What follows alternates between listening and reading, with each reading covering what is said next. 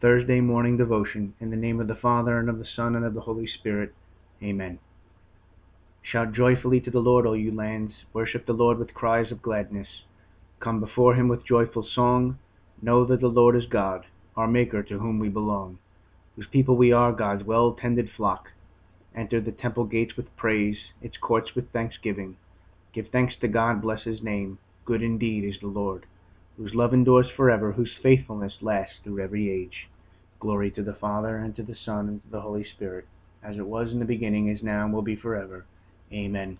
A reading from the first letter from St. Peter. Finally, all of you, be of one mind, sympathetic, loving toward one another, compassionate, humble. Do not return evil for evil or insult for insult, but on the contrary a blessing, because to this you were called, that you might inherit a blessing.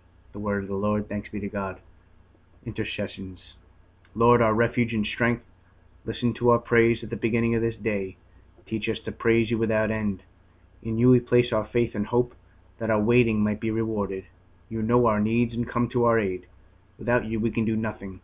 Remember the poor and unfortunate. May this day not be a burden to them. By the sign of the Holy Cross, deliver us from our enemies, O God.